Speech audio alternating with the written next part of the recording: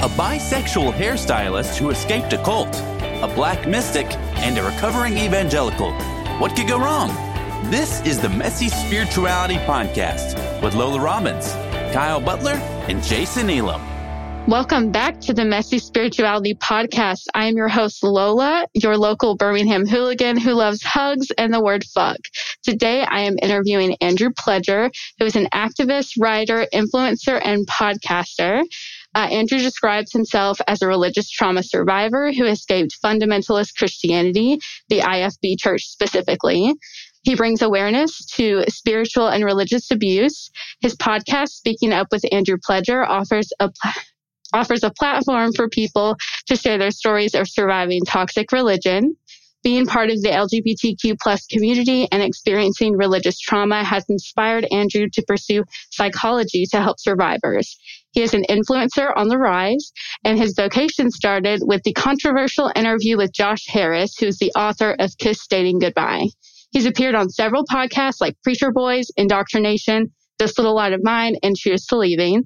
And he's the social media manager for the Indoctrination podcast, hosted by renowned cult expert Rachel Bernstein, and is now on a mission to spread awareness of these issues by using social media platforms. Wow, that was a lot. Andrew, thank you so much for being here. Yeah, love the intro. I was like, oh, she's going for the whole thing. Okay. I wanted to do the whole thing. I mean, it perfectly describes everything. It's very well written. So. Oh yeah, thank you. Yes, and like I loved your own intro. How you're like you love the word fuck. I was like trying not to laugh so hard. Yeah, that's me. We love that. Okay. Oh yes. So normally we start off and ask, what was your spiritual upbringing? Like, were you raised in an atmosphere of faith? But obviously you were, since you were part of the IFB cult, church, whatever. So can you just tell us a little bit about that, about your upbringing and about growing up in that atmosphere? Yes. So, before I was born, my parents, they went to Hyles-Anderson College, which is a notorious fundamentalist college that was really popular in the 80s in Christian circles. And it was really a big part of the IFB movement. And it was an extension of a church that actually had a really big bus ministry. And for those of you listening, a bus ministry that's a part of a church, it just means that every Sunday they use buses to go pick up kids in their city or in their county to get them to church and tell them that they deserve to burn in hell forever, and they send them back home, basically. So yeah, we traumatized a bunch of poor little kids, sadly. And just looking back on that, I just think it's so creepy and scary that parents would let their kids get on our buses. And anyways, I mean, transportation, you got to get the customers in, so... These were sketchy buses. I'm just saying, really? They were not up to date. Oh, God. And yeah, but anyways, sorry, we digress. No, you're good. Yeah, so my parents graduated from Hyles-Anderson. My dad became a pastor, and my mom was a Christian school teacher. And it took them around 6 to 7 years to have children. And they never thought they were actually going to have children of their own. So they started looking into adoption. And so when they were looking into adoption, that's when they finally found out that they were pregnant. And so to them, they saw it as a sign from God or a blessing from God because of all their years of praying. And, because of that, strong emotional desire around having children, and then they couldn't for so many years, and they suddenly did, that really pushed them to dedicate the children that they would have to their God or their religion and make sure that they would raise their children exactly how they interpreted Christianity. And so anyways, when I think of that situation, I just think of oh my gosh, I know there's a story in the Bible or something about this woman, she couldn't have a child and then God let her have it. And she's like, I'll dedicate it to you. When I'm I don't know, it just makes me think of that. Okay, there are so many Bible stories that are just that theme about women being barren that somehow are have a servant raped or suddenly become pregnant and they're like, oh, this is for God. So yeah, that tracks. That tracks. Yeah. Oof. But yeah, I mean, it's sad though, because in those times, a woman's worth was based on having children. And if she couldn't, there was just so much shame around that. But, all of a sudden they went from after 7 years of being barren, all of a sudden, within like 9 years of that, after that, they had 3 boys. And so, so I'm the middle child of 3 boys. My oldest brother is 25. My youngest brother is 18. And, to me, I'm trying to think of like my first memory of the IFB. And I think honestly, my first memory of it, was probably like in like kindergarten Sunday school or whatever, or the 3 to 5 year old Sunday school. I think I was around like 4 or 5. And like there were moments and pieces that I remember, but I think it's one thing that I guess I've never forgotten is that I always loved like the flannel graph stories. You know what I mean? Like the fabric of characters. We talk about flannel graphs on this podcast so often. I mean, it's jolting how often flannel graphs are brought up. Yes. And it's like, iconic. It is like, oof. But I loved flannel graph and I loved telling stories as a kid. So my mom, she eventually started buying me that like for Christmas presents and birthday presents. And like during church, I would just, they were like, whatever fabric pews, and I would just be sitting on the floor and putting up these different flannel graphs on the back of it because I loved it and I was bored during the service. But in Sunday school, I just remember the flannel graph stories. And for me, like I always remember like being told from such a young age about like Satan and how you're on a path to hell, like you're going to burn forever if you don't do this. So like as like a 5-year-old child, I just remember like the teacher putting this flannel graph with these burning flames. And then, they have Satan and he's like this white guy. Satan is white? It was really funny. They put Satan as like this, I think it was like a white angel or something. It's a white angel. Just slaps it on the floor. Like, this is Satan. And like, he's coming after me. He's not that scary. Like, he's kind of hot, actually. Like, it's like Vecna with Stranger Things. The Vecnissy. That's a meme right now. Oh, really? Vecnissy. Oh, yes, anyway. Yes. I've been seeing that. Yes. I know. It's just so, obviously, I don't think I thought that ation, but just looking back, I'm like, like unconscious things might have been going on. But Satan, yeah. Satan. So I just remember from such a young age, and as a developing child, you're just bombarded with all these doctrines and all these dogmas, and like you're still developing. And you don't have a mind that you can't think for yourself. You don't have critical thinking skills. And you're emotionally, financially, and physically dependent on your caregivers and on your parents. And, as a child automatically conforms to what their parents think they want. It's just natural until the child grows and develops and starts to become their own person. And then, slowly breaks away as they become independent. But I think that's what's so insidious about the IFB is that from such a young age, they start indoctrinating us, which is really like making us accept beliefs without questioning them so that it's just ingrained in our minds. And I think a lot of the messages that they ingrain in us from such a young age causes so much developmental trauma and so much religious trauma that I think just takes people the rest of their lives to be in therapy and work through. And I think really as I grew up in that environment and looking at the different stages, I remember I think I got saved. I think I was like 7. I was 7 years old. And like, with the IFB, you follow the ABC of prayer, like you admit, believe, confess to God, whatever. Then you have a ticket to heaven forever. Then you're saved. Then you're good. And the issue around that though is that, they always try to make it seem like you could have a secure salvation. But then again, they would still always try to make you doubt it to kind of keep you dependent on the church and to stay in the fold. Because like they would say, oh yes, like if you do this, this, and this, then you're saved. But if you don't conform or like these certain religious things, like if you don't like our church or possibly like, agree with certain things or, because if you're supposed to enjoy going to church if you're a true Christian. That's what they always taught. And so they're like, if you don't enjoy it, then there's a possibility you might not be saved. Or if you sin and do this and this, you maybe not feel that bad about it. Or there's just so much doubt seated around it that just kept you scared and dependent on them. And I think from such a young age too, you're just taught that you're just completely evil, you're wicked inside out.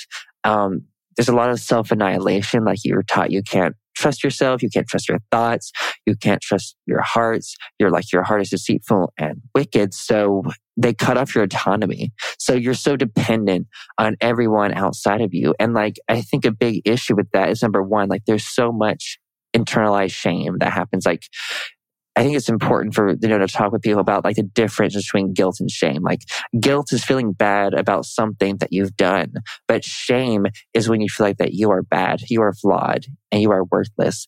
And there is this just shame-based messaging that is perpetrated so much in these IFB and fundamentalist type churches. And I think it really damages the psychological and emotional development of children. Because children need to develop healthy self-esteem.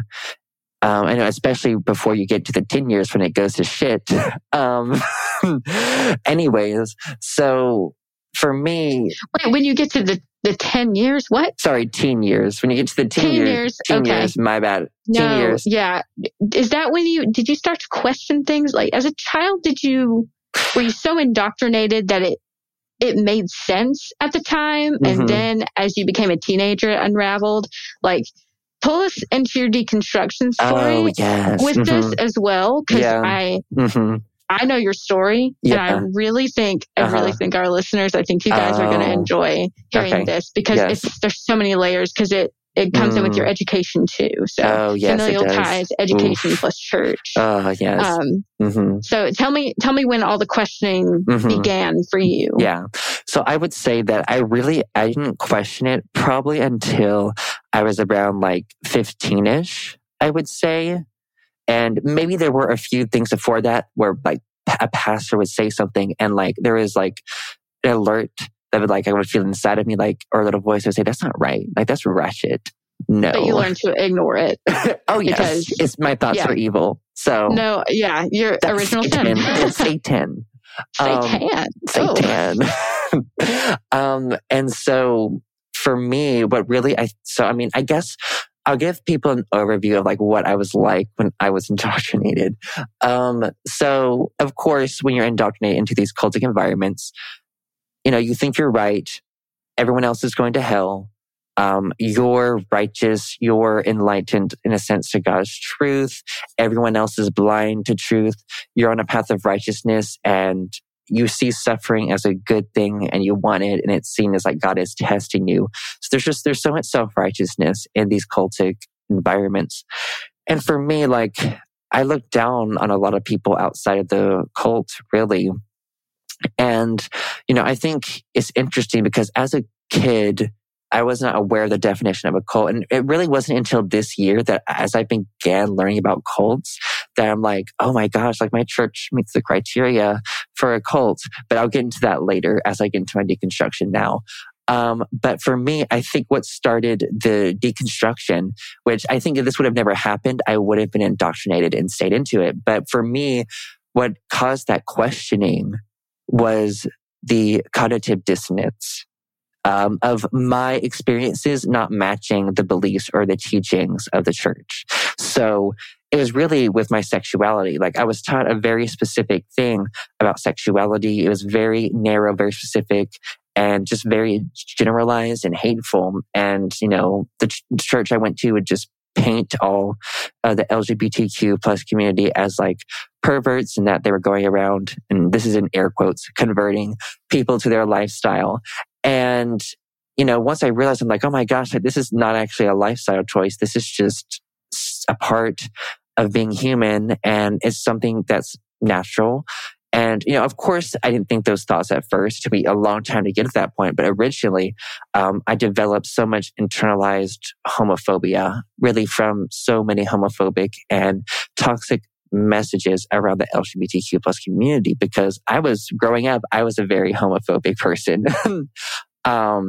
Because join the club, we've got jackets. And then we've all come out. Yes. Oh, I love that for us. But it was just, what happens is, you conform to the group, you're indoctrinated, you don't question it. and you have no concept of sexuality at all. Like they don't teach sexuality in the church, period, except don't have sex and that's it. Or wait till marriage. And then everything, you'll know how to do it exactly and it'll be great, which is not the case for a lot of people, but we'll get into that later. But, so for me, it was just all that homophobia that I had towards other people. And even if like I saw it on like TV and the news, I'm like, oh, it's like so evil, just because I was indoctrinated to believe that. And so, I was conditioned to have that response. And, I didn't, in that environment, it has such a black and white view of everyone. And, you don't see someone else's perspective. It's just from your own. And you don't even try to understand the other person. You just demonize everyone outside of your group, basically. Yes, you don't even see their humanity half the time. Not at all. And that is this. You just see it's like love the sin, but hate the sinner. I'm sorry, wrong thing. Wrong way. That's what they say, but it's kind of the opposite. Yeah. When the hypocrisy comes into it, because behind the scenes they are partaking in the sins whilst judging the sinner. Yeah. As the opposite of scripture. So, I mean, technically I wasn't wrong, but yeah. Yeah, I know what you mean. Absolutely. I love some of the deconstruction community took that phrase and said, hate the belief, love the believer. And I just love that they changed it. Tattoo that on me. That's good. But yeah, for me, all that homophobia that was projected onto other people was then internalized. And sadly, because of all that time of being really taught to hate gay people or queer people, I really, developed that self-hatred for myself. And psychologically, it was just too much to deal with. And I fell into depression and anxiety. But for me, I repressed it for a couple of years before actually finally falling into depression and mental health issues when I finally admitted that to myself, really coming out to yourself, which I feel like a lot of us had to do and come to terms with. And it's the first step. Yeah, it is. It's I feel like it's the first step. Yes. You have to admit you have the problem. Oh, no. You have to admit you have the queerness. It's the same thing.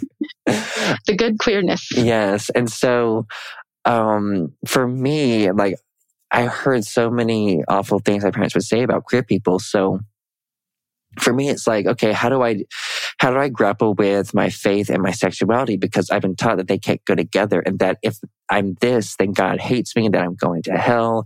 And when you're taught that God literally destroyed a whole city and just killed all these people, but just because of their sexuality, basically, you tend to have a negative view of God and think that He hates you when when you're told that, really. But for me,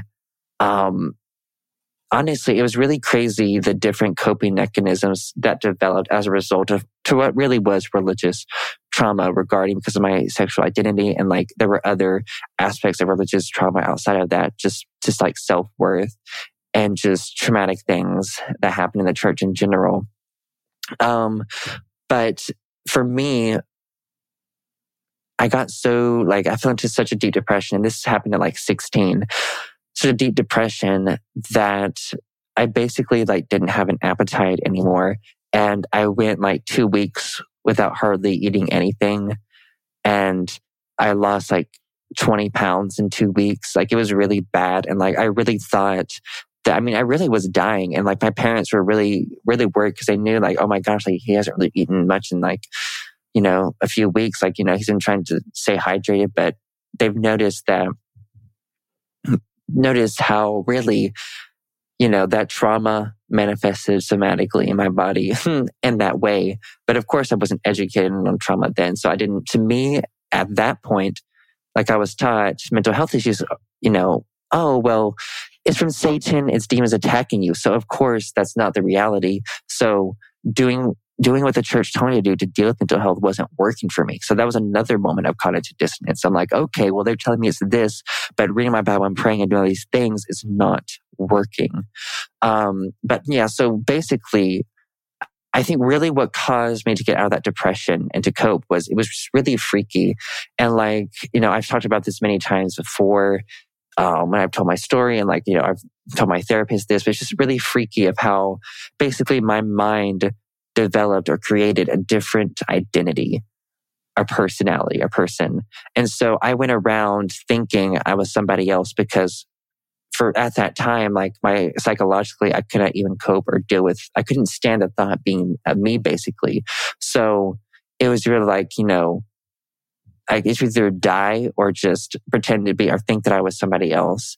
And so it's just something I think that automatically happened in my psyche as just a way to cope with that. And I remember, and why I realized it was that I would come home sometimes and I would look in the mirror and I would be shocked with what I would see. And then again, another moment of cognitive dissonance of like, oh, I didn't know I was that person. I didn't know I looked like that. So, and it would cause that discomfort because there was just so much self-hatred. And, I talked to my therapist about it. I was like, it took me a long time to even just look in the mirror or just even have an image of what I actually look like. And I was like, is this some kind of like personality disorder or, what's the criteria? Like thankfully I don't struggle with that anymore. And it took me years to build confidence and have self-worth. But my therapist was like, yeah, it was an extreme coping mechanism that just automatically happened to cope with that trauma of dealing with that internalized homophobia and that self-hatred, from those toxic doctrines. And so for me, learning to get rid of that self-hatred was really the big start of like the deconstruction. And, I was always taught to stay away from liberal theology or progressive theology and that it was like evil and of Satan or whatever. But once I actually started digging into the alternative views of like the Bible verses, the clobber verses really that are used against the LGBTQ plus community, I learned that a lot of them were mistranslated and taken out of context because of what things meant then. 1946. Yes, 1946 was when the word homosexual was put in the Bible. And it was interesting though, because I grew up on the King James version of the Bible. So the homosexual was never in the King James version, but it would just have general descriptions of what was going on, I guess you would say. And so they would interpret it as homosexuality, which in fact, the context meant something else, some religious sexual orgy rituals that they would do back then. I don't have time to get all into that, but there are plenty of resources. I know like there's a book, there's like a clobber versus book, and it will guide you through the theology and the context of those things. And also like finding Bible verses that contradicted what the church was telling us, how God destroyed the city because they were homosexuals, and like learning that the greatest sin of like Sodom and Gomorrah was that like they mistreated the poor, they stole from the poor, and they took all for themselves. I was like, sounds like America. Like what? The real undoing of the evangelical fundamentalist Christian movement. Yeah, the undoing is actually when you become knowledgeable and self-aware, and you start to think critically about these things, given at face value by a person that's like, I am the voice of God. I am a white man in a nice suit, driving a nice BMW, and you should hear what I say. Huzzah! Welcome to Highlands. Sorry, what? No, it's all good. But so basically, as I began to really dig into the theology of that, and even like knowing that, still didn't help too much because it was still so ingrained. So like constantly like reading, even just from different authors on the same perspective in their turn. So seeing that there was consistent research and context into this, and really how even still I think things that honestly, I'm just going to say this, like the Bible's not perfect. It's full of errors. That was another thing that shocked me when You sound so hesitant to say the Bible's not perfect. Like I'm just worried because I don't know who's listening, but it's whatever. But everybody listening to this most likely knows that, or is on their way to knowing it. So it's good we rip the Band-Aid off. Scripture is not for the salt accurate. It's not literal.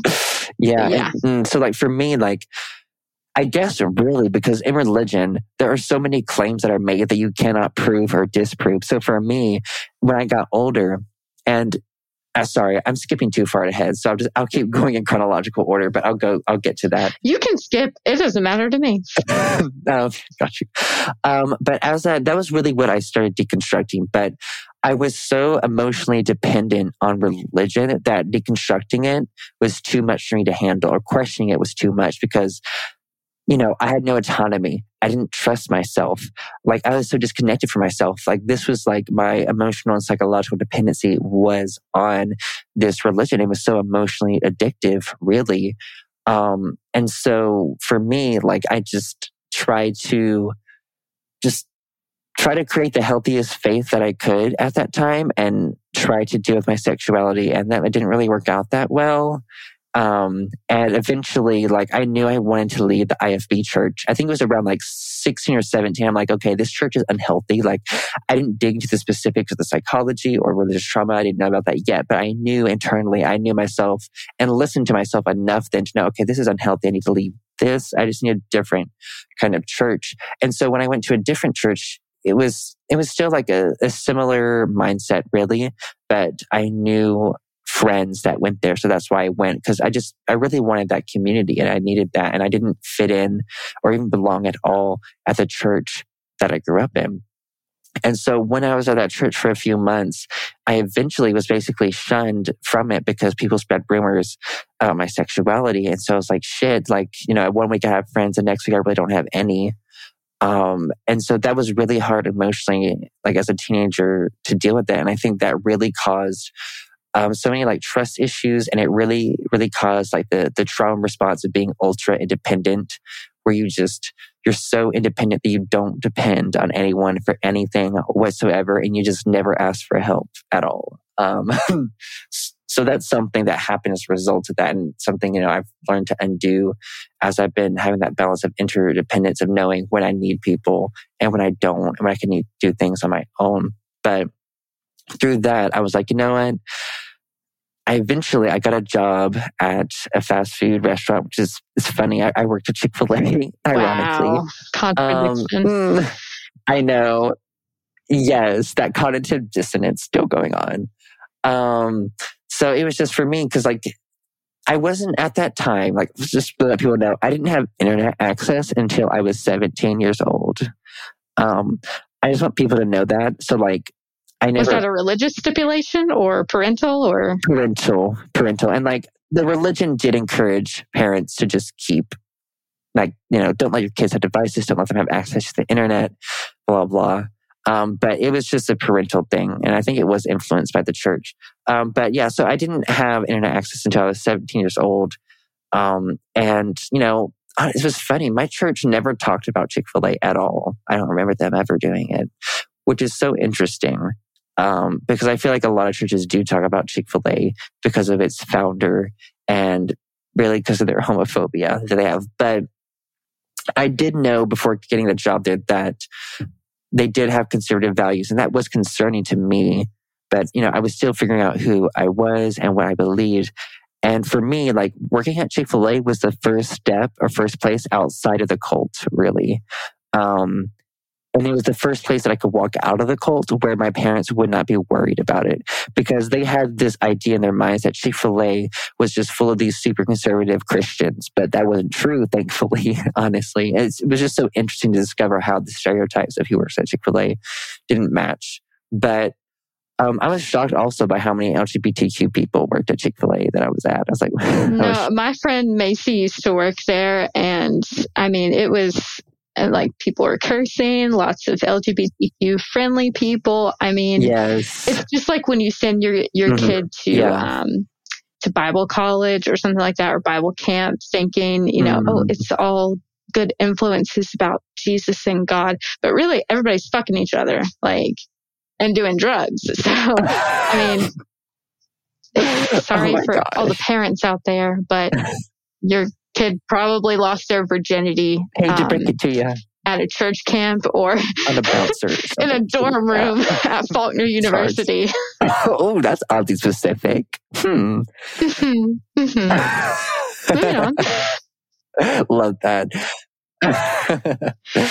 Do you wish that your deconstruction had happened under different circumstances? Yeah, I mean, it's interesting because I don't think my deconstruction would have never happened if it weren't for my sexuality, honestly. So it was interesting because, I think gay people, when they're taught to really hate themselves, they eventually try to learn why to be thankful for like who they are as a person and the different parts of themselves and bringing it all together. And I think for me, I guess I'm grateful for being queer is that it caused me to get out of that cultic mindset and to dig into my religious trauma and to just wake up to the fact of how culty this place was and how harmful their ideology and teachings were. And, it's been interesting because I've been writing a book. I'm 22 now, but I've been writing a book since I was 19. And it was just kind of like, that's when I started to try to work through my issues that I had in the church. Still, again, I was not educated yet on mental health or trauma because I just always had this very narrow view of it.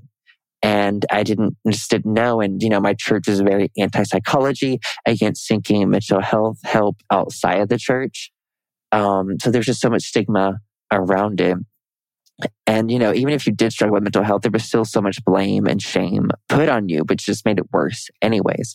But it's funny because starting writing that book at 19 really, really helps me to start to process and get those stories and experiences out. And it was interesting because I was grappling back and forth with what to call the book. And originally, which this is not the title now, but originally just for controversial reasons for me, but I was going to call it Thank God I'm Gay. That is so iconic. Why didn't you choose that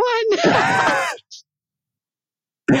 Because once I just finished the first draft of my story. And like, once I actually finished it, I'm like, okay, well, this title doesn't match the story. I didn't feel like it matched it. So to me, I'm like, I have to have a title that matches, which I feel like I will put that phrase in the description of my book. I won't have it as the title. But can I name this episode Thank God I'm Gay with Andrew Pledger? Yes, do it. Okay, whatever I had in mind, listeners will now see it as Thank God I'm Gay with Andrew Pledger. I love that. I love it. But as I finished the first draft of my story, I was like, oh my gosh, like this is just a really sad story. And there are inspiring elements, but this is just a story of loneliness, disconnection, and trauma and inner conflict and just coming of age and identity. And really, like the common theme that I saw throughout all these stories in my life is that I suffered in silence. And so I was like, oh my gosh, I think Suffering in Silence is such a great title for this book, because that was just, if you could just, for me, if I could sum it up in a short thing, it was like, I would say I suffered in silence for years. And I feel like that's kind of the point of the book, is that, I didn't have to suffer in silence. And eventually I didn't suffer in silence anymore. And I did speak up, and I told my story and helped other people tell their stories through my own podcast, and realizing how empowering it is to tell your story. And it's interesting because, I posted a quote that I came up with on my own on Instagram, and I posted it today because it popped into my mind as I thought about my experiences. But the quote that I put, and it says, quote, "For me, the pain of staying silent was greater than my fear of speaking up." And really, like, that's why I spoke out, because the pain of staying silent was just so much stronger than the fear of like, oh, what if I be honest? What if I be authentic? What if I show people? That is a powerful testament to your entire story. And that kind of brings it full circle. I didn't think much about the title of your podcast, Speaking Up with Andrew Pledger, but now it kind of comes full circle that like you didn't have a voice for so long, or your voice was silenced in all these cult circles that you ran in. But now, speaking up. I'm speaking up. I fucking love that. Gotta add that in there. Yes. And so someone sent me this quote today that was kind of a similar idea of it, but it's by Maya Angelou. Forgive me if I'm saying her last name wrong. I don't know. Angelou. I don't know. I have never known how to say it, so I don't know. Sorry, y'all. But we know who you're talking about. Yeah. The quote is, "There is no greater agony than bearing an untold story inside of you." And everybody has a story. That is... Yes, everyone has a story. And like, for me, that's also why I started the podcast, because, I do believe that every story does matter. And it's interesting because I first told my story on Joshua Harris's Instagram live show. His show is called Every Story Matters. And he just interviewed different people who wanted to share their story of like religious trauma or growing up in a Christian environment and grappling with the negative effects of that.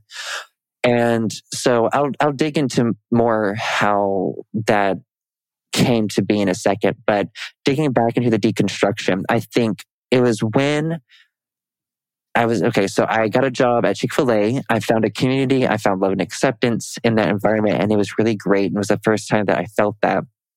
But there was still that struggle with my identity because there were other reasons, I guess, that I felt like in that environment, I still had to put on a show or a certain personality and be someone else. Still, because I always felt like I had to be somebody else for people to actually like me or like want to get to know me.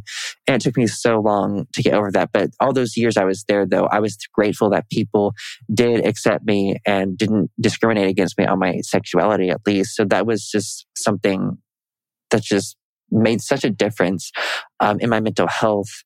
And, while I was at Chick-fil-A, I at that time, I admitted to myself, I'm like, oh my gosh, like I hate going to church so much. Like when you finally get into an environment that's healthier, at least, and then you have to go back into the toxic environment, it's really hard. I really had to jump between like both worlds, like trying to get the best of both worlds. But so it was really tough because, at home, I couldn't be myself. I couldn't talk about my sexuality, couldn't at church. But then at Chick-fil-A, I didn't have to worry about at least like, how I talked, how I walked, my mannerisms, what I said. And, even the fear of like people asking like, oh, like, are you dating anyone? Are you interested? And it was just so awkward just to deal with that. But, eventually, I was homeschooled my whole life. That was, my parents did that for the purpose of indoctrinating me and my brothers into fundamentalist Christianity and just to continue the family line of fundamentalist Christians. And I think really it was around I think it was like 17 years old. I made the decision at that time, at least internally, that I'm going to leave the IFB church. I knew that at that age. But I didn't get to leave until I was 22. And we'll get into that later. But the struggle it was just this inner conflict of like, yes, I had been honest enough with myself to tell myself I want nothing to do with the IFB. This is miserable. I want to get away from conservative Christianity. This is toxic. But there's still so much indoctrination that's inside of me. And, my parents, they would only pay for a Christian college. And it was interesting because I did have the choice to either stay home or go to a Christian college. That was the options.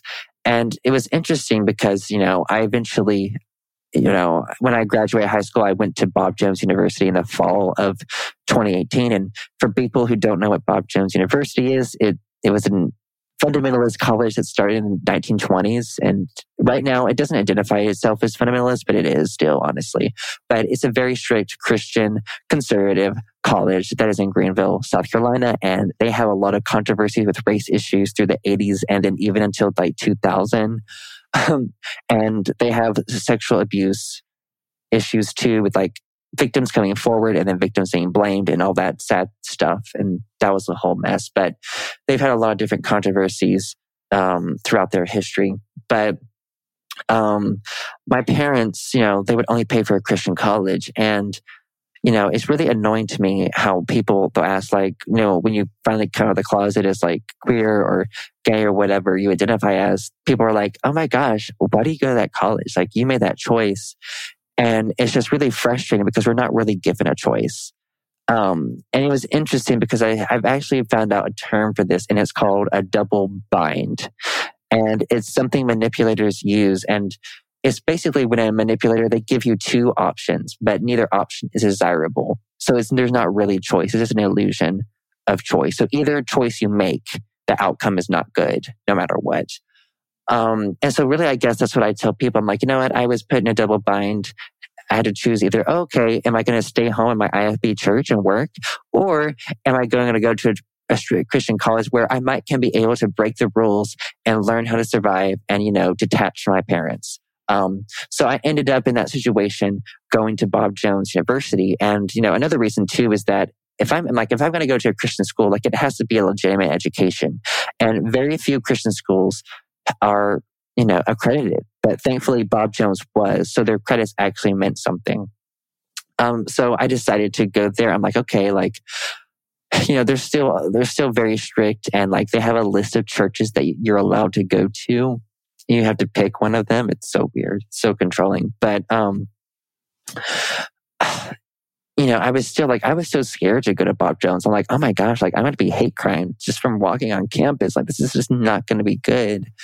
And so I just had that fear again of just being in this kind of environment, just feeling out of place, not belonging, not feeling safe. And just, when you feel like you can't be yourself, it's really hard to make friends and connect with people and be authentic. You're surrounded by so many people, but you feel so alone and so isolated. And so for me, my first semester, oh my gosh, it was hell. It's terrible. But for me, like, I was always a goody two shoes growing up. I followed the rules, but Bob Jones really kicked that out of me. It caused me to be a rule breaker. Oh gosh. It's just really ironic. Yes. Oh my gosh. Yes. And for me, like the first semester, I generally tried to follow every single rule in their rule book. And it was just so miserable. I'm like, I hate the churches that they have on their list. They're so homophobic. They're so conservative. They're so closed-minded. They're so cultish. And, I hate this. And you were required also to do so many other religious activities too. So religious activities at Bob Jones, for example, would be like, you would like go to chapel like 3 to 4 times a week, which is like a worship service and then like a sermon. So annoying. So it was like church, 4 days a week, whatever. But you would have that for like 35 minutes. It was a 35-minute session 4 times a week. And then we would have discipleship groups that we were required to go to, which is you would meet 10:30 at night with a couple of other dorm rooms, and you would just really talk about what was being taught in chapel. So it's just reinforcing that indoctrination. And also, society was another thing that was required, which is the Christian version of fraternity and sororities. But it's not cool or fun at all in any shape or form. And that's another spiritual thing where, you would get together with the society that you chose. You would meet every week, you would play games and then have some kind of little sermon, devotional prayer time. And then obviously you had to always go to church every week. So there were always instances of where we had to do these religious activities to just continue to be indoctrinated. And I was just so tired of the control. And, once I started figuring out how I could start breaking the rules, that's really what helped me survive and stay there, because I'm like, you know what? If I can get through this for 4 more years and I can get my degree, I can walk away and I can move on with my life. But, up until that point, I had only been like deconstructing like LGBTQ plus theology. That's the only thing. And maybe there were a few questions in my mind, but I would suppress them. I think fundamentalism is something I did question a little bit in my teen years. And, I bought a book on it. And long story short, my dad took that book away from me because he didn't want me to read it because he was so threatened by that. But that's a whole other thing. Another cultic example of how these environments try to control information. I went back and I found the book, and I was scared to read it for a while because, like I said, I was so emotionally and psychologically dependent on this religion. But it wasn't until a year later that I read that and began questioning and understanding the toxicity behind the mindset of fundamentalism, of its like black and white thinking, like the us versus them, and how, they're claiming to an absolute truth and everyone else is wrong, everyone else is burning in hell. And how getting locked in that mindset stops you from growing psychologically and emotionally, and it disconnects you from so many other people in society. And like that kind of thinking creates a lot of fanatics and a lot of crazy ass religions too. That can be violent because when you believe that you're absolutely right and that everyone else is wrong is evil, like we were talking about earlier, you dehumanize everyone else. They're not human. They don't matter. They don't have worth. And, I'm righteous, I'm good. So it just causes this whole like superiority complex type thing that goes on. But it wasn't until I think it was like my second semester at Bob Jones of my freshman year, which was like the spring of like 2019 or winter and spring 2019. And I began to skip church because I was sick of it. And I would, you were required to go to church, and I found a way to like skip church without getting in trouble. But they did it they would take church attendance through an honor system. So you would have to submit a form every week just saying, yes, I went to church. And I would submit that every week, not go to church. Which was really hard for me to deal with because I had so much anxiety about just doing every little thing wrong. Like growing up, I struggled with OCD, and like OCD and religion do not go together at all, period. And, I was always afraid that like God was going to destroy me or hurt me, or just if I did anything wrong. So I would obsessively pray like all the time in my head, sometimes like whispering, just be obsessive over and over. And so I guess I feel like God wouldn't like strike me with lightning or something. But that was really hard to just, I had to be like, my mental health is better not going to church. So I'm going to, we already have all these other activities we're doing every day. Then we have so much homework. I'm like, give me Sunday to actually rest because this is not rest. Absolutely. Church is not rest for most people. It never was for me. No, it was not for me. Like as an introvert who like does not thrive in crowds, like I love smaller groups of people, but like for crowds, all the just craziness and noises and like I'm hypersensitive to, it's just, I'm like, no, like I couldn't deal with that. And I think really it was funny because to skip church, I would literally hide in the closet. That's telling. That tracks with the sexuality thing. Anyway, that's good. Yeah, like it's so funny. But I would literally, because the resident assistants on each floor, which they would just make sure they were like the den mom of the floor, basically, I guess you would say, or den mother. And they would check every single room on Sunday morning to make sure you were out of bed. If you weren't, they would get you out of bed and make you get dressed and go to church. So I would always like sit in this closet in the darkness, so scared and like hiding behind a hamper, covered in clothes, trying to hide myself. This is so cringy, but sadly, it's what you had to do to survive at this place. And I would just listen and hear doors being opened and shut, and like the doors would lock. So I know, and I just remember that, all the doors would lock. So like he would actually, I don't even know if they had door locks at this time. Now that I remember, which is sad. The dorm rooms actually did not have locks on them, which is really not good. But so I would just hear doors opening and closing and shutting. And I would hear the sound get closer, closer and closer. And then I hear my door open and like, I'm like holding my breath in. I'm like, oh my gosh, I don't make a noise. And they wouldn't do a thorough search. They would just look in each bed and just leave. So thankfully, they never looked in the closets. And eventually, like I got tired of hiding in the closet, and I would get dressed. I would first get dressed in like shorts and a t-shirt, and then I would put my dress clothes over that, and then I would leave campus. And I always had like a little backpack with me. And then I would go to a local park. I would undress in their like public bathroom. I put my church clothes in there and just enjoy nature for a couple of hours until like there was a certain time that I was allowed back on campus. So yeah, some of the crazy things I had to do to cope with being there. Boys. And like no one... I know, I was crazy. But no, it's funny for Bob, just like for me, I guess it's crazy that I just had to do those things in general, that someone, a college student, an adult had to actually do that. It's just crazy. Just how they treated, it just shows how they treated us like children, really.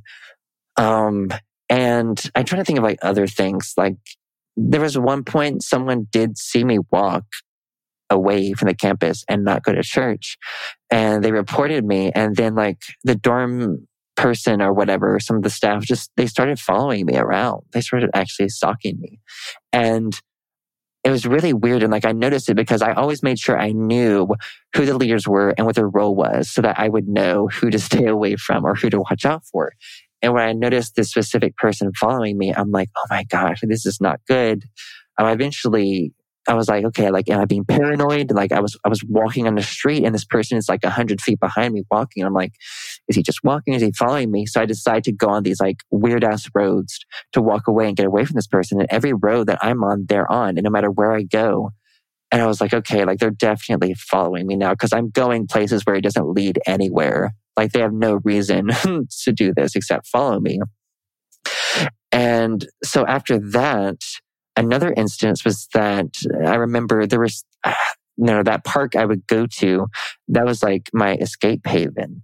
And it was half a mile from Bob Jones. And, I didn't have a car, so I would walk there. And, so basically it was one night it was not during church, but I was frustrated and I just left campus and I went to this park because I'm like, I just need to get away. And later that night, when I got back, my dorm super's like, yeah, he's like, I saw you go to that park by yourself. Are you okay? And I was like, shit, he actually followed me. And like, this was late at night when it was pitch black dark. Like, that was very creepy. And like, and like, he didn't even know it was a park because what he said really was, why did you walk into the woods? Because the entrance of the park you walk is like a bunch of trees and it's just a driveway. And so it was just really creepy to hear that he actually watched, like he had his car parked somewhere and he knew that I would go there and he followed me. That is some kind of true crime shit right there. Like, and I was like, fuck, I'm on a blacklist or something. So I tried to stay low key and like try different places to go to. And like after my freshman year, they didn't really follow me around anymore, I don't think, that I noticed. But, going back into the deconstruction, for me, at that point, it was like really, I guess it was my freshman year, that I was just struggling so much with my mental health. I dealt with a lot of like bullying and harassment from people at Bob Jones that freshman year, just for my sexuality. And, it's just, I felt, like I said, I didn't belong. I felt so isolated and there were so many repressed emotions, repressed sexuality, repressed trauma, unprocessed trauma. There was just so many things, like my mind, it was just a crazy ass storm was just going on inside my mind. It was just too much. And like, I became very suicidal. And like, I just felt so hopeless because, I've been trapped in this cultic environment my entire life and I saw no way out because I had never stepped outside of it. All my connections were inside of it. I'm like, how do I get away? So like looking forward and not seeing a way to get out, I just fell into a depression. And, in addition, all that unprocessed trauma, repressed emotions, repressed sexuality on top of that, just adding to the complexity of that mental health issue. I became so suicidal that, it's just one day I woke up and I'm like, oh my gosh, like it was just this essential feeling of like, this is the last day that I am alive, that I will be on this planet, because I didn't see any possible way to just wake up the next day. And so I decided to really started making a recording, a suicide video. And I really thought that was the day that I was going to die. And so after like filming it and, talking out loud, I could already feel, because that was the first time that I ever verbally talked out loud about at that time, I just talked about, different things that had happened to me. I didn't know like the psychological meaning behind them, but I knew that they caused me pain. And so I just talked about a lot of the pain and different things.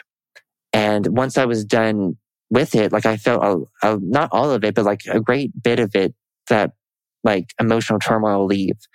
And that's when I began to realize the power of like telling your story, at least out loud or verbally telling it. And so once I decided that I would be fine with that, just talking and so that out loud really helped, I was like, it was really, I guess, the first time, and this was when I was I just turned 19, I think. I was 19, and at 19 years old, that's when I made the decision that I am going to claim my autonomy and I am going to start doing what is best for me based on, who I am, how my body responds. And, I was still so disconnected from myself and my body, but that was the first conscious choice of like, you know what? I'm not going to keep submitting. I'm not going to keep conforming. I'm not going to keep repressing myself. Like, it's just driving me into depression. I'm not going to completely ignore my desires and my will. And because, inside I'm like, I know what I need to be healthy, and this is not it. This is not working. And so for me, the big thing that I realized that I needed, I'm like, okay, what do I need? Like, what am I not getting in this environment? I'm like, I'm not getting community. I'm not feeling connection. I'm not having connection. So I was like, how do I find that? And so for me, it was like the next week after that incident that I went to a very progressive and open-minded church. And I went by myself because I knew it was an affirming. They accepted the LGBTQ community. So I was like, okay, I'll go to this church. I'll try to connect with different people. And like, this was really scary for me. Like I was still, I was always so shy growing up. I was always so afraid to talk to different people and just go in social situations alone. But for me, I was like, I have to do this. I have to take this courage and this step to find the help that I need. But long story short, I met a woman and her daughter there who actually lived right by Bob Jones University. And once they heard about my circumstances, they were like, oh my gosh, like, oh, you don't have a car? Oh, we can drive you to church every week. You can come with us. And oh, we want you to have dinner in our house sometimes. So they were very loving and accepting. And once I got to know them, they eventually gave me a key to their house. And so that was my new safe haven that I could walk to. I could walk to their house from the school, and it was a much shorter distance in the park.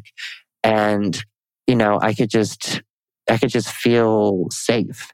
And it's just, to me, like it caused another moment of cognitive dissonance because these people were not conforming to the fundamentalism that I've been taught, that, anyone outside of it was straying away from God, they were evil, and that people outside of that religion or our religion, they didn't have the love of God in them, they weren't nice people. So to experience the most love that I've ever gotten from anyone, from someone outside of the fold of that cult, it just caused again that cognitive dissonance. And I was like, oh my gosh, like just really starting to admit that, okay, like there are a lot more things that they say that aren't true. And like started realizing that they said these things to control us and to keep us dependent and keep us in the system.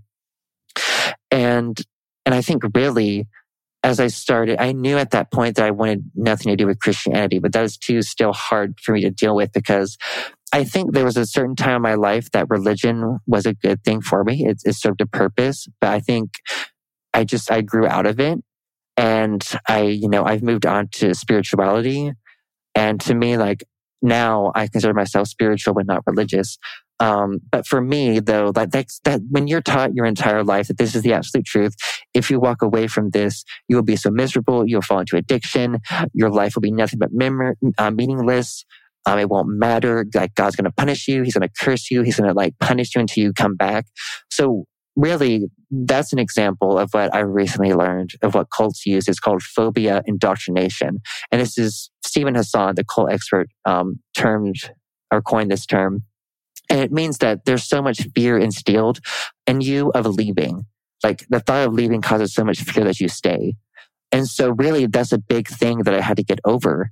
I had to realize for myself, from experience, that I can find love. I can find acceptance. I can find happiness outside of this cult. And that was really hard for me to do.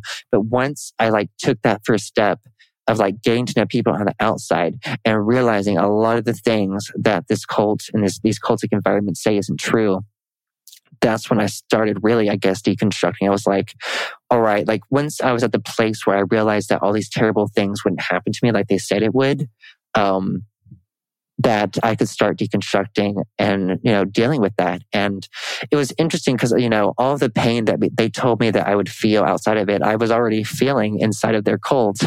So from my perspective, I was like, well, it can't get worse than this. So let's just try to walk out. Twist. Yes. Knife twist. And for me, it was just slowly getting to know people on the outside. Because for me, suddenly just being cut off from that group wasn't something I think I could handle at that time, for me at least. And so slowly, as I made connections on the outside, and that was fine. But for me, as I began to sit in chapel services, I would really critically think through things they were telling us. And how it might have an effect of our mental health, and if it's actually healthy, and if it's actually really true. And eventually, I got so frustrated. Their sermons at chapel were so shaming, so fear-based. I just stopped listening and I just did homework because I'm just tired at that time. Like my religious trauma was just being triggered over and over again. And I was like, I cannot just deal with this. And like my body, my mind was just, I was constantly in hypervigilance at Bob Jones because there was just so much stress, so much trauma being triggered and so much to grapple and deal with. And so for me, I guess really, as I've like already like deconstructed, really some of the beliefs I taught about like mental health, and even like gender roles, just thinking about that.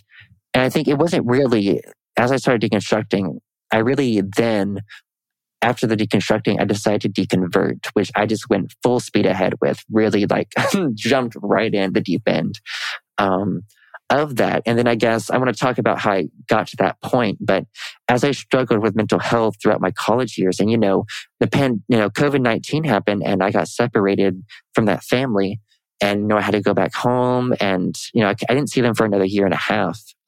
So because of that, I really had to do. I was stuck alone again. I was isolated. I'm like, oh my gosh, what do I do to deal with this? So like, I think it was like the summer of 2020, I think. Yeah, it was. That was my last depressive episode. And it was like really bad. It was the worst one that I'd ever had. And I never thought it would get worse than the one that I had at 16. And so for me, I was like, something is going on here. It is deeper than what they say. And then again, I still had no education on it. And I'm like, you know what?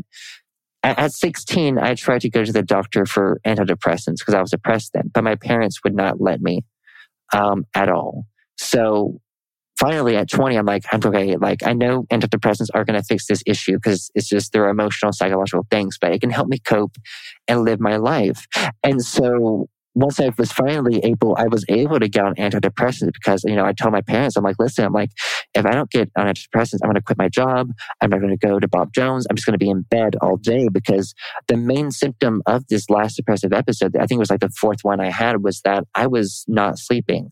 I was getting sleep deprived. And in order to try to get to sleep, I was just taking so many melatonin pills and sleeping pills until it just knocked me out. And the thing is, it didn't really knock me out, which really scared me that I could take all these different pills that were supposed to make me sleepy and they didn't. And it was just really evidence to me of like how much trapped negative psychic energy was in my mind and had to be dealt with, and it wasn't going away. And so once I was on antidepressants and it helped me cope with that, and I was able to finally start getting more sleep. I went to Bob Jones University, still struggling with depression my junior year. So it was like the fall of 2020. And, sadly, I did think it did get worse as I got at Bob Jones, and I was afraid it would. And eventually, I wanted to see a therapist, but there's no therapist at Bob Jones, and I had no car, so a biblical counselor was my only option, and I did not want to do that. And really, I agreed to see a biblical counselor because I really, truly, what this person didn't know is that I wanted to learn from them so I could deconstruct, so I could really know. I'm like, okay, what is this really all about? Let me meet one-on-one with this person who knows, at least from the conservative theology, this perspective. And, if this is actually for me, if this is what I want, what it actually means. And so I can hear it in a cohesive manner and not just random sermons every week at church or something. And so I'm like, okay, so once I actually met with a biblical counselor and told him about my mental health struggles, and then I decided and I risked it that I came out and I revealed my sexuality. And what I was afraid of really happened. But, this biblical counselor blamed me for things that had happened in my life and said that I was, and this is in air quotes, paying for my sin. So he was basically saying that I deserved things that happened to me because of who I was. And that was just really hard to deal with, because earlier that day I was suicidal, and, I was calling my mom on the phone, trying to deal with it. I'm glad you made it through that day, but I don't know how you did with that comment. Yes, it was I was just, honestly, I think once he said that, I just started to disassociate. And I don't really remember anything else that he said. And disassociating is just such a common trauma response for me, of just completely checking out mentally.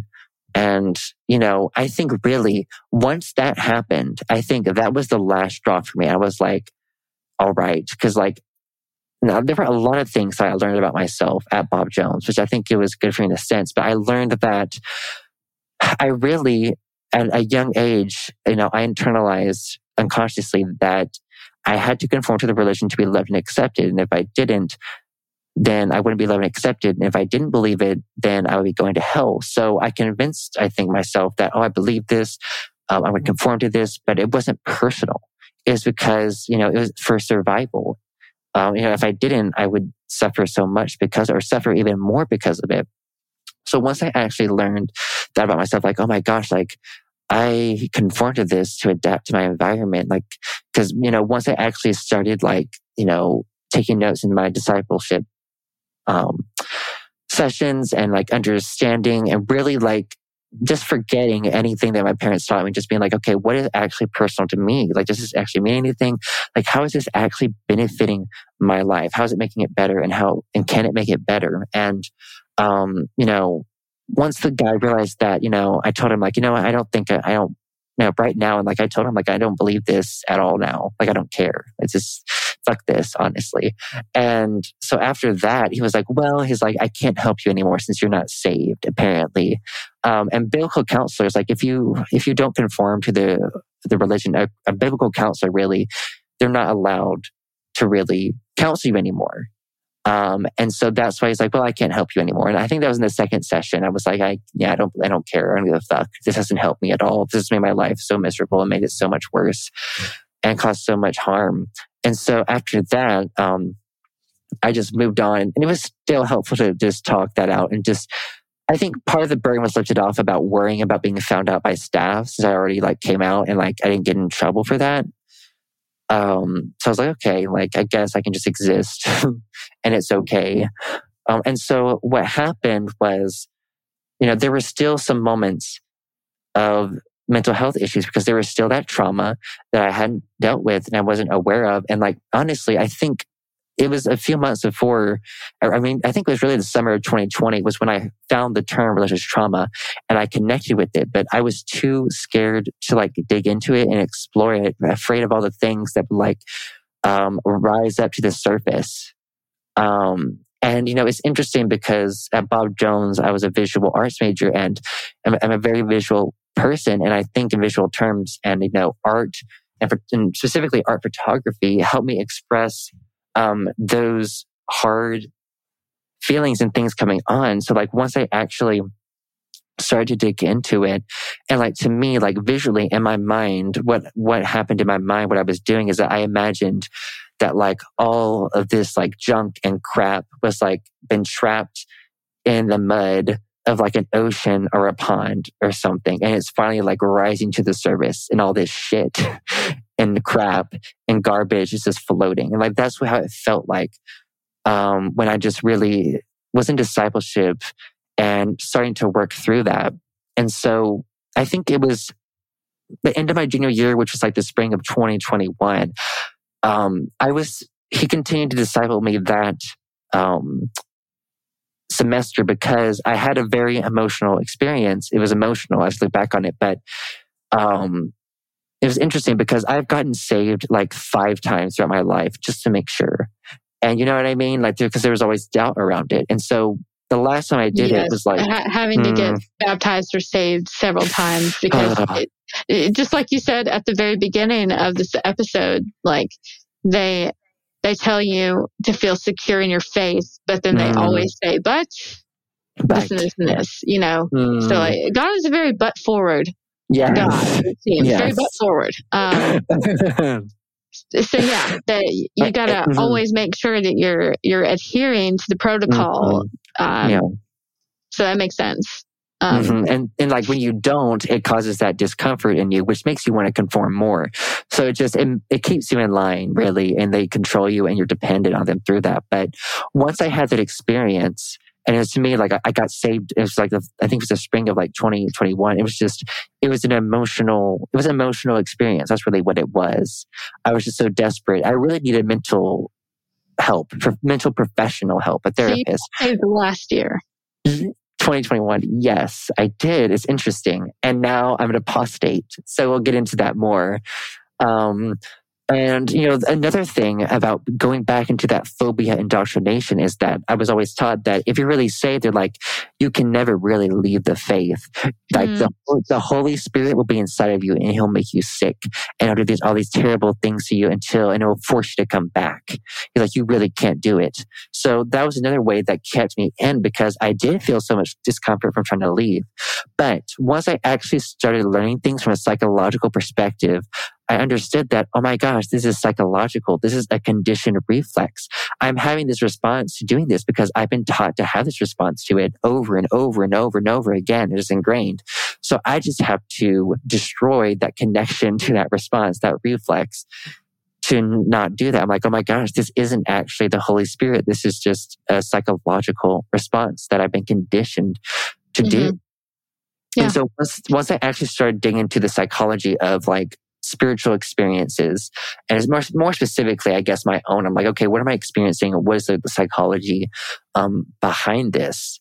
And, once I told that person that I just got saved and blah, blah, blah, because I did want to be discipled, because for me, I'm like, this being discipled is going to be the deciding factor of whether I stay or go, because I want to do my research before I left.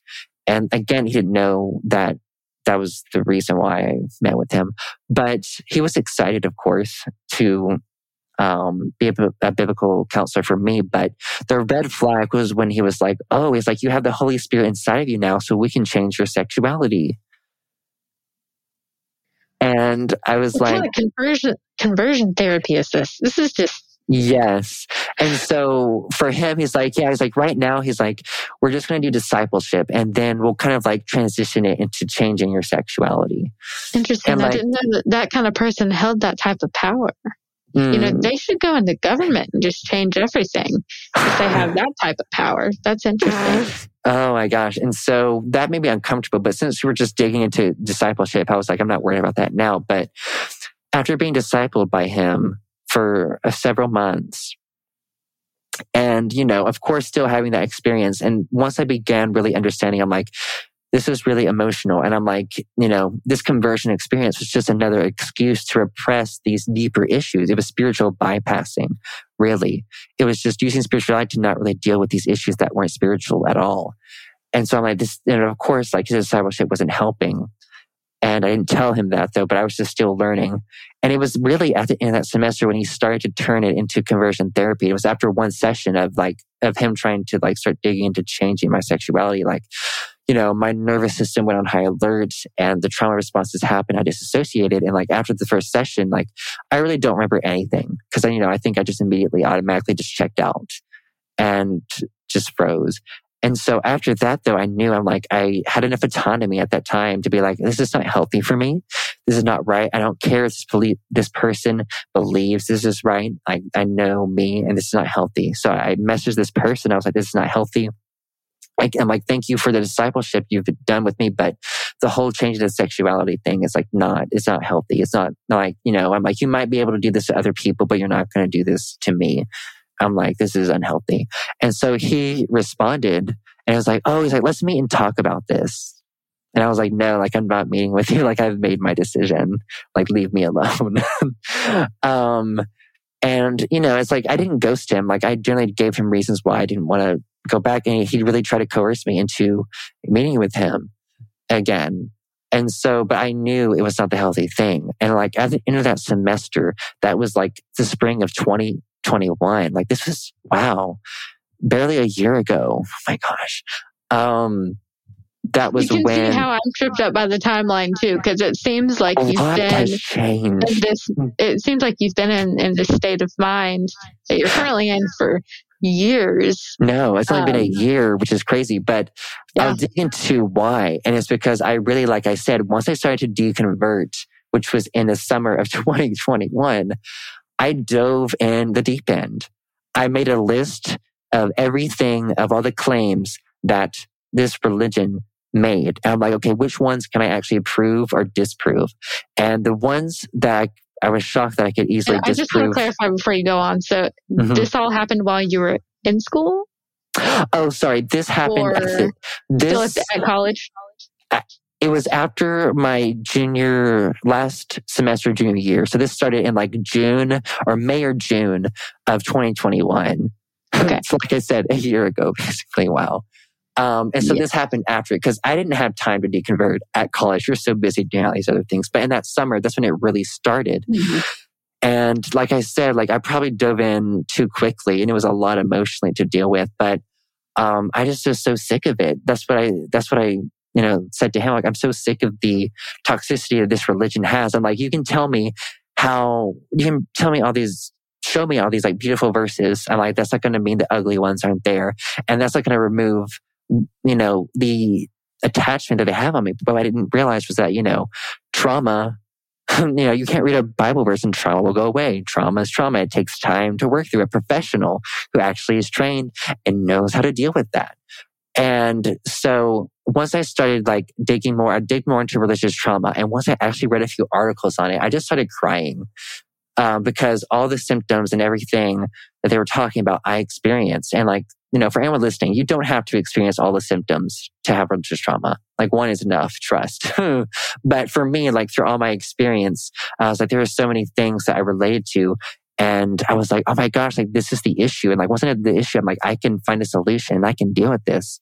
And like, of course, once I found out, I'm like, oh, well, religious trauma was a term coined in 2011 by Marlene Winell. And there's not really too much research on this yet because we have so much more to go.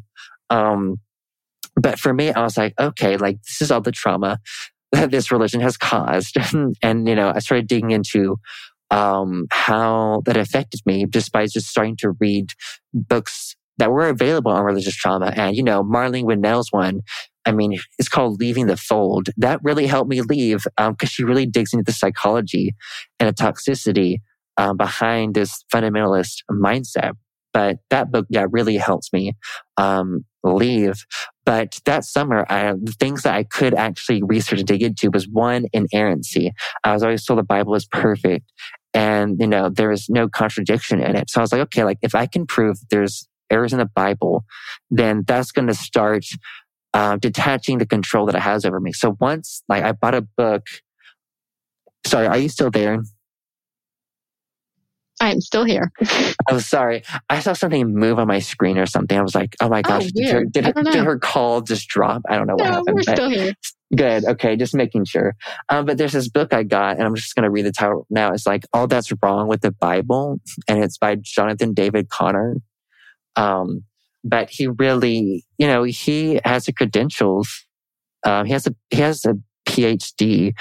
So he has the credentials to dig into theology and, the translation of things. And he put together a book that you can use it as a guide to look in your own Bible and see the different contradictions. And like, it's funny because I actually have a Bible that is just highlighted with contradictions and errors and different things, which is funny. And like, part of that deconversion was, this is really funny. I would read the Bible. I would read all the errors and contradictions in the Bible every day to deconvert. The way to deconstruction is to pick apart scripture. Yes. Yeah. It's so funny that I was in my Bible every day to deconvert. But to me, because I knew that those messages were so ingrained in me, I had to constantly prove to myself and get in my mind like, okay, there are errors in this. I see it. I'm proving it. Like, this is it. And so just going through his book, underlying different things and understanding that, oh my gosh, like these two things can't be true at the same time. This is an error. Like, this can't be a work of a perfect God at all. And so working through that. And then honestly, like there were things in scripture that I avoided when I was a Christian that made me uncomfortable, especially in like the Old Testament. And once I actually dug into a lot of the violence and how, in the Bible, there are instances of God, God in quotes or whatever, would tell the Israelites, to take over cities and to take their women and children, take the virgins for yourselves and just basically rape them. I was like, this is making me really uncomfortable. Like, this is just not it. And so once this guy really does cover a lot of the violence too in scripture, the things that a lot of Christians don't want to grapple with. And once I actually read that and saw it and I was like, oh my gosh, like how can I even say that I served this person, and even finding out that there's errors, that was a big foundation to the fundamentalist faith, is the inerrancy. So once you chop that, the rest of it really comes tumbling down a lot. But after that, I then started learning about mythology and understanding how a lot of the Bible is mythology. It's stories that have been rehashed from other religions, other cultures. And it's interesting because all cultures have always had very similar stories foundationally. Now, the specifics might be different, but at the foundation, the stories are the same. Like, for example, Noah's Ark, of someone building a boat or whatever, and there's a flood and getting animals on it and all these different things. Like the Epic of Gilgamesh or whatever, however you say it, that was written before Noah's Ark. And it is literally Noah's Ark. Noah's Ark plagiarized from that. And so once I read both of those stories, and I was like, oh my gosh, this story, once I started critically thinking logically and trying to understand it from different perspectives, I was like, okay, this is the equivalent to if I wrote a college paper and I took my friend's paper and I completely paraphrased it, but just writing it down in different wording, but I had the same ideas. This is exactly what has happened with this. I was like, oh. That's mind-boggling. I had no idea that Noah's Ark is plagiarized. This is not a what the fuck Bible story segment, but what the fuck? And so the interesting thing is though, once I started deconstructing more, Carl Jung, who is a psychologist, he tried to understand, he's like, why do all these cultures have the same stories? Because he's like, they didn't have contact with each other. They were separated, but they had the same story. So technically, they didn't steal from each other, but they had the same stories. So he was like, how did this happen? So he had this theory it's called the collective unconscious. And it's just an area of the mind or brain that every single person has in common. That's the same, I guess you would say. That's not personal to you. And that stores these certain ideas or archetypes or energies type things that express itself in these stories. That's just a very watered down. The way that we're all connected in that way, in our frame of mind and our... Yes.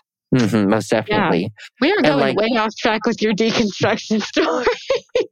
This is part of my deconstruction, though. That's true. That's true. It's a big part of it. So deconstructing through that mythology of understanding, okay, these stories, the creation story, that's been rehashed and used in so many cultures, is not an original story in the Bible. So the more that you uncovered mythological accounts, it became clear to you that a lot of it was directly or in some circumstances indirectly or plagiarized version of a Bible story. Yeah. Mm-hmm. And really, I began to see the Bible in a whole new light. I didn't dismiss it. I was like, wait, there is actual worth in learning mythology, not necessarily for absolute truth, but mythology is an expression of psychic happenings, of psychic conflicts, and really how to work through them, and really how it helps you work through conflicts in your life. But it's just the unconscious way of communicating it and how we put it into stories. And that's what Jung hypothesized. But the book that helped me dig through the myths is that there's a book called 101 Myths of the Bible. It's by Gary Greenberg. And he'll walk you through the Bible. He'll show you the Bible story, and he'll show you the story that was written long before it and how it's similar and same in a lot of aspects. And so then I was like, okay, I'm looking at this. I began looking at it. I completely deconstructed the literal view.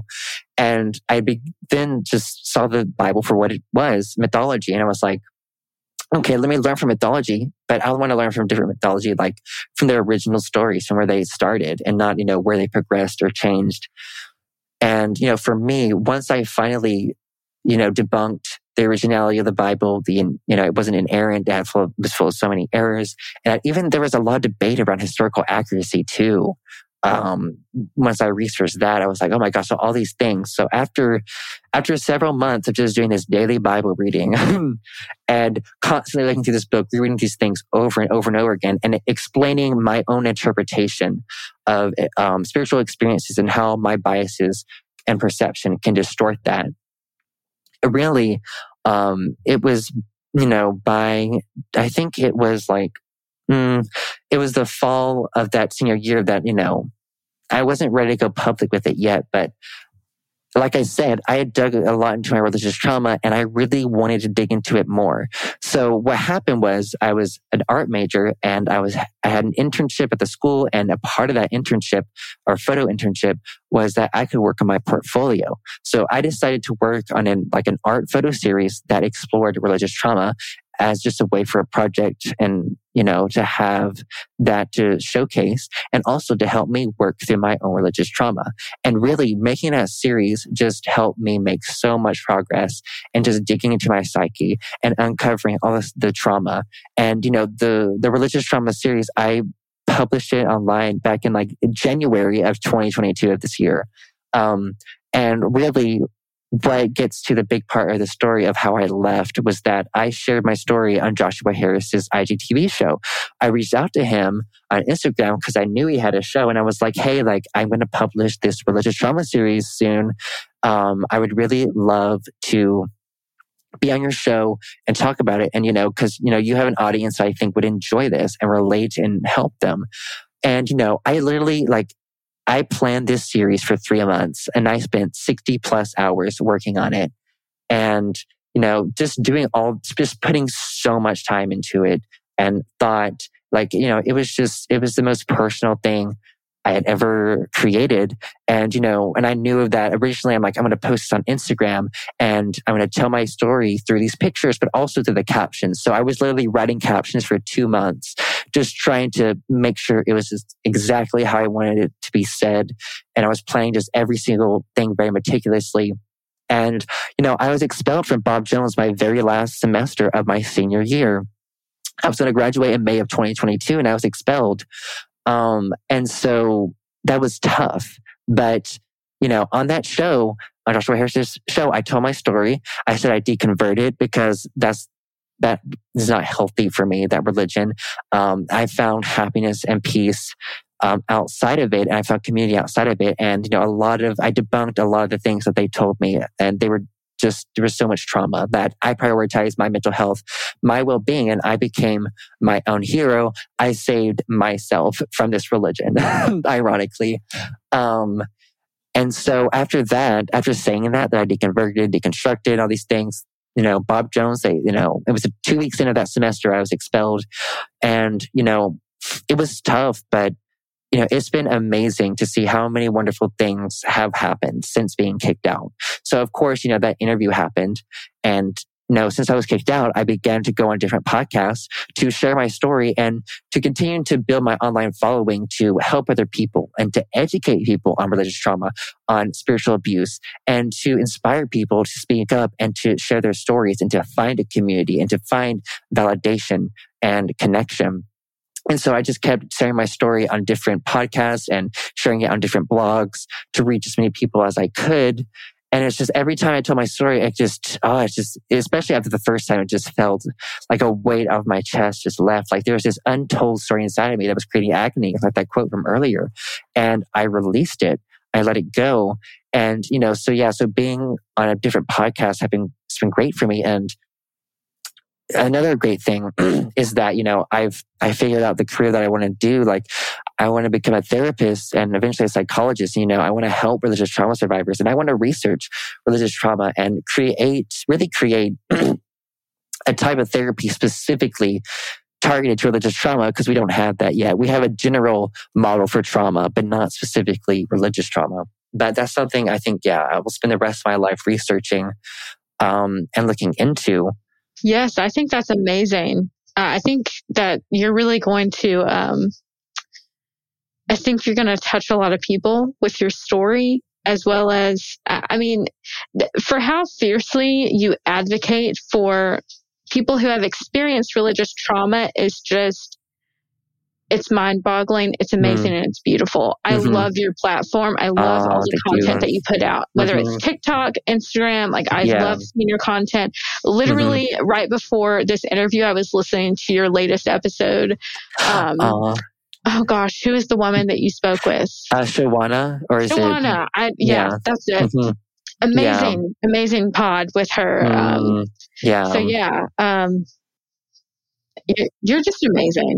Oh, that's so sweet. I was having a conversation with someone I was interviewing someone for my podcast, and, we were talking about how we're speaking up and telling our stories. And for us, we're like, we don't want anyone else to have to go through all the pain that we did. So we're trying to bring awareness and to help people work through religious trauma and to get help, because we don't think anyone, should go through those things. And so, other things that I've worked out since leaving for me is that, back in April, I was hired by Rachel Bernstein, who is a cult expert, one of the top cult experts in the world.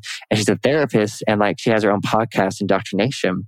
But I recorded my episode with her back in February, but she hired me in April. But I was honored that she liked my content. She wanted me to help her with her social media. And, it's been great working for her and being under her and, having her as a mentor, because really what she's doing is part of what I want to do too, is just being a cult expert and helping people get rid of that indoctrination and that cult mindset. And yes, the amount of education that you guys provide on both of your platforms is really important to help people that are currently in, a cult or a cultish type religious environment, trying to get out, because obviously it took you a while. And you were indoctrinated for my whole childhood. Yeah. So, imagine someone that's been in it 40, 50 years. So my gosh. Really, the more education that's brought to it, the more awareness that's brought to it, can inspire more people to leave and to pursue their own path. And that's just so powerful. Yes. And another fantastic thing that's happened is that I was able to transfer 90 credits to another college, which is 3 years with college. So I've started my senior year a few weeks ago. I'm starting over again. I'll graduate in May of 2023. Yeah, I'm so excited. I know. And I'm so excited to just finish, and I'm going to take a break before I go on to my master's, because I think there's still things to work through in therapy and heal. A well-deserved break, I'll say.